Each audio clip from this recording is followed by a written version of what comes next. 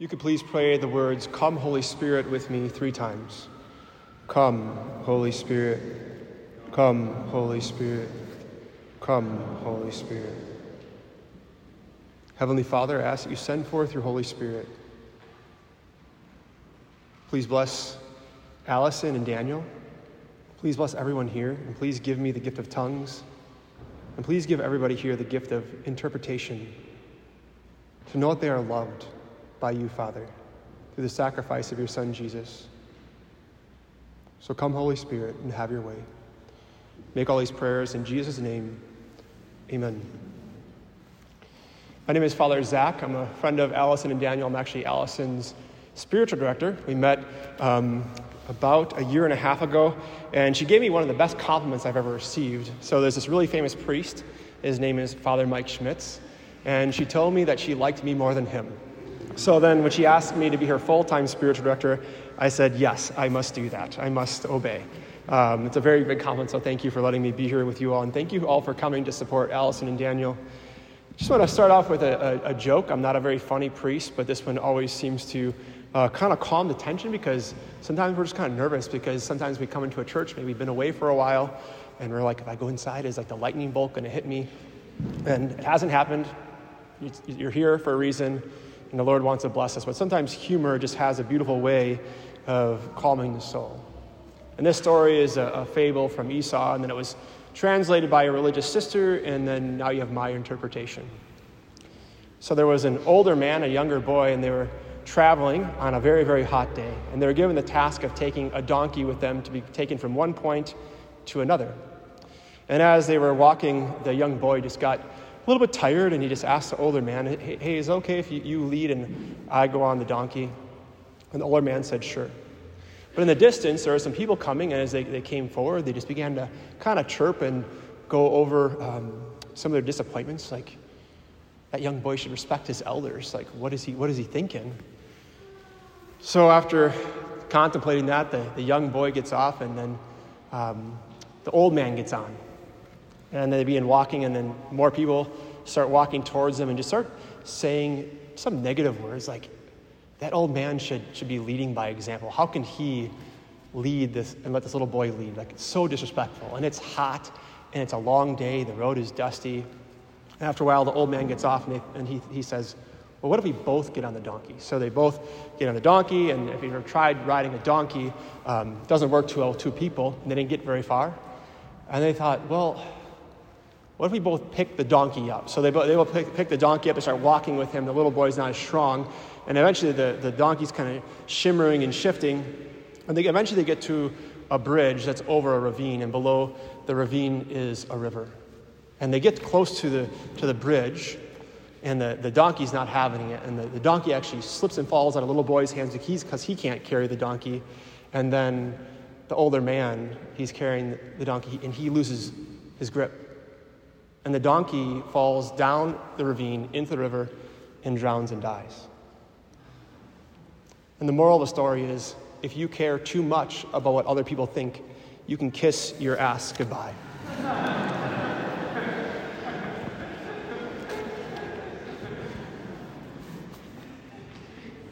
Allison and Daniel asked me to preach to all of you more than to them, because they love you. But more than they love you, they want you to know how much Jesus loves you. Some of us have been away for a while. Some of us were here, but are we really here? I just want to go through how I see the world. We all wear different lenses, right? And how you see the world affects everything you do. And I can't say 100% sure that Allison and Daniel are going to know what I'm about to say, but they're probably on board with it because they asked me to preach. One question to always start with how you see the world is why is there something instead of nothing? It's a very good question for all of us to contemplate the reality. And what Holy Mother Church says, God, out of pure love and effortlessly, he created a universe that is 90 plus billion light years across. And he created planets and stars. And if you took all the stars that God created and made them to a grain of sand, and made it and put it into a sandcastle. That sandcastle would be 35 miles by 35 miles by 35 miles. But out of everything that God created, what he desired a relationship with was you and me. For all eternity, deep abiding communion, friendship, love, peace, harmony. That was God's plan. And if that was it, often when people come to my office, they're like, well, what went wrong? It's the second question. What happened? Again, God, everything he created was good. He created angels. But one of the angels, we call Lucifer or Satan, chose to rebel against that which God loved most, which is you and I, because we are made in God's image and likeness. And what he did is he tricked our first parents of Adam and Eve into believing a lie that somehow God was withholding something from them, that God didn't want them to be happy. And when they first sinned, what Adam and Eve did is they sold the human race into slavery against powers that you and I can't compete against. What are those powers? Scripture says they are the powers of sin and death. And if you don't think they're very strong, maybe just ask yourself right now, have you ever done anything you didn't want to do? You knew it was wrong and you did it anyways? It's like every day, right?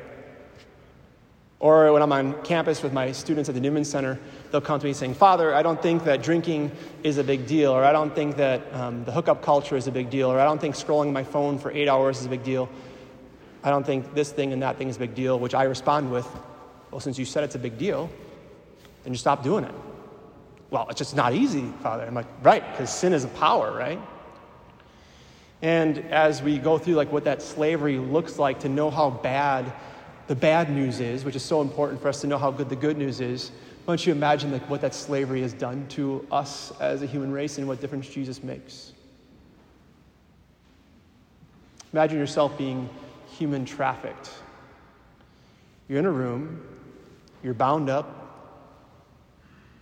you can't sleep because that makes you vulnerable, and you get abused every day. And that's going to be your life.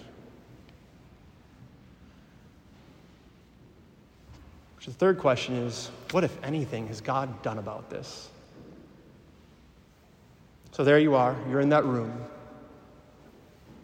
Life is awful. There's no hope for you. But one day, this gentleman walks in the room, and he puts his hand on your shoulder ever so gently, and that kind of scares you. But he's just exuding peace and love. And he just kneels down in front of you, and he begins to unbind you. And no one ever has looked at you the way he looks at you. And just his eyes just make you want to trust him.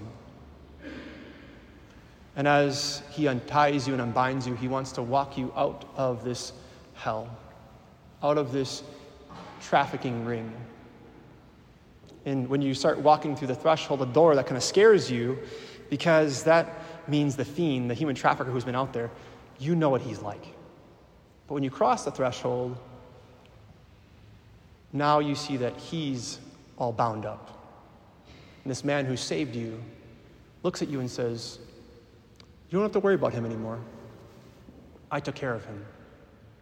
So this is what Jesus is doing on the cross. The early church fathers often talked about this, that what Jesus was doing was he was hiding behind human flesh. The second person of the Trinity, God of the universe, was actually baiting Satan on the cross, because you can't put God on the cross unless he wants to be there. And he's baiting Satan because what he wants to do is go behind enemy lines to save every single soul that is open to him. And that's what Jesus does when we accept him as Lord and Savior. He unites us back to who he truly is. And if Jesus has done this, if he's gone to war with sin and death, powers that you and I can't compete against, he's conquered those powers, sin and death, hell and Satan on the cross, to win you back. Like he went to war for you because guess what? You matter to him. You are worth the trouble. Like, if he's done that for us, like, what should our response be? Which is the fourth question. What should our response be? Like, wouldn't it be to trust him? Wouldn't it be to have faith in him? That's what Allison and Daniel have done. They put their faith in this God, and somehow they've had the grace to accept this message, but they don't want it to stay for themselves. And that message is actually hidden in our gospel today, if we look closely.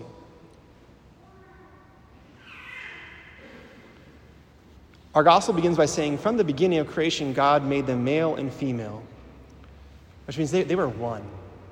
And for all eternity, as I said earlier, God's desire has been to be one with his creation. That's why marriage is held so high in the Catholic Church, because it symbolizes God's desire for us. The man and the wife become one. So it's no longer me, but it's we, right? It's no longer I, it's us. It's no longer what do I want, it's what do we want. And when they come together, it's meant to show us a glimpse into heaven, God's original plan. That's why Jesus says, the two who have become one flesh, no man must separate. Because God has never wanted to be separate from you and me, ever. It was never a part of his plan. And how do we get in that relationship with the Lord? How do we get transferred into the kingdom of God instead of the human trafficker, the kingdom of death? Is we get baptized. A good image of baptism is, maybe you can just imagine this, another quick story for you, is just imagine for a moment that you're in a house. Mom and dad are verbally and physically abusive. And sometimes plates at dinner literally fly across the room. And every once in a while, in that house that you grew up in, you go to your room and you peek across the street, and there's a family over there, and they're joyful, they're having fun, they're having picnics, but it drives you nuts. You put your window down, you put your shades down, and you say, I don't even want to see that. And as you grow up in this environment, as you get into high school, you do everything you can to not be home in that hellhole. You get involved in extracurriculars, you get involved in music and drama, anything you can to get to school as early as possible and get home as late as possible. But one day, you're in your room, mom and dad are gone for some reason, and you hear this at the door.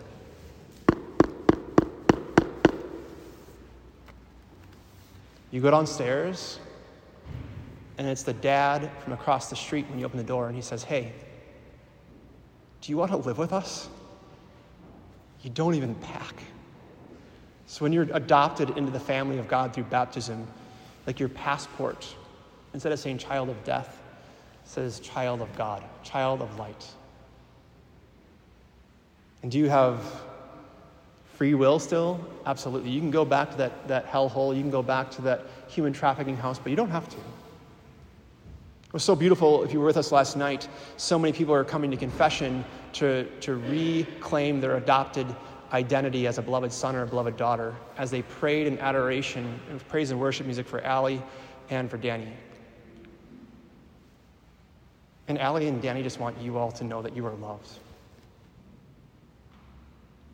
Like no matter where you're at, you're not too far gone from Jesus.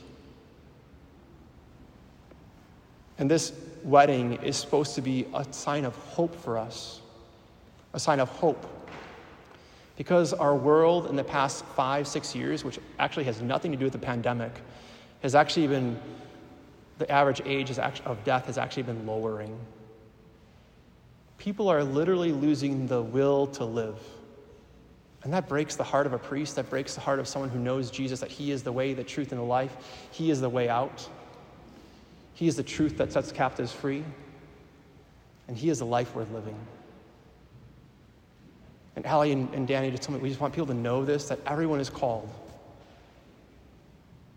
And as they sit here, they just want you, again, to know that you are so loved. And you're not too far gone. You're probably wondering, why aren't you talking about marriage? I think it's clear, because there's 4 priests and 1 deacon here. They're going to be okay, right? They have a heart of compassion for so many of you. To know this truth, that God's original plan was always to be one with us. And that plan is mirrored in the holy sacrament of marriage. And if you feel like you're too far gone, you're not. It's not God saying that. And as proof for you that you're not too far gone, no one's been struck by lightning yet. The guillotine hasn't come down. And you are here for a reason. And in just a moment, Alli and Danny are going to witness in front of you because of what God has done for them, and they believe he brought them together. They're going to exchange vows. And what your job then is to pray for them every day to remain faithful to the promises they make, the promises, the vows they'll make today, because they also know that they can't do it alone. I think that's a lot of us at times. I'm too afraid to ask for help. I got to do it on my own. And if that's you today, I just want to ask you, how's that going for you? It's so beautiful again last night as we had a rehearsal dinner to hear so many of Alli and Danny's friends just say how motivated they are by Alli and Danny, to say what a witness they are to the love of Jesus. Because if there's anything we need, it's witnesses. People living the joy of the gospel, to know the freedom that Christ has purchased for us on the cross, but also people to respond and not say things like, my relationship with Jesus is private, I don't tell anybody about it. Like this news, how good it is. It's explosive news. Like if you were at Normandy, for example, and you're waiting for the Allies to come, and you open the paper and you say, oh, the Allies have landed. And the Allies have landed. Jesus, his news, his gospel is more explosive than that, says St. Paul. And the news does the work for us. And to be a witness to that news is an honor and a blessing. So whatever the Holy Spirit has been putting on your heart, don't let it stay here. I began by praying 3 words that I pray so often after being 6 years a priest, almost in my 7th year being a priest, but it's just that simple. Just always praying those words, come, Holy Spirit. What does the Holy Spirit do? Does many things, but the Holy Spirit makes Jesus real to us. And what does Jesus do for us? Among the many things he does for us is he reveals the Father to us. And what does the Father do?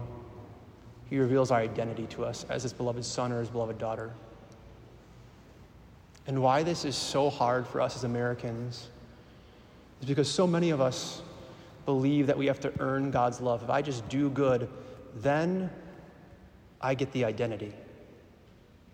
No, my friends. Look at that beautiful stained glass window up there. That's Jesus purchasing your identity because he wanted you to share his identity as a son, to know what it's like to be adopted, to be in the bosom of the Father. And that's what's mirrored in this wedding, in the sacrament of marriage. The husband is supposed to be like Jesus and remain on the cross to bring his bride to heaven. But again, who is at the foot of the cross? The Blessed Virgin Mary, who gave flesh to Jesus. She remained faithful in all things. So my one piece of advice for Alli and Danny is just stay close to Mary. She could have been so full of herself. Look at me, I'm the mother of God. But no, the last words out of her mouth were, do whatever he tells you to do. Do whatever Jesus tells you to do. And I believe you're doing that right now. So I just want to affirm you both. Thank you so much for allowing us to be here. But the same goes for all of us. To do whatever Jesus tells us to do. And what did Jesus tell us to do today? He says, whatever God has joined together, never separate it, which is an echo to the original plan for all eternity.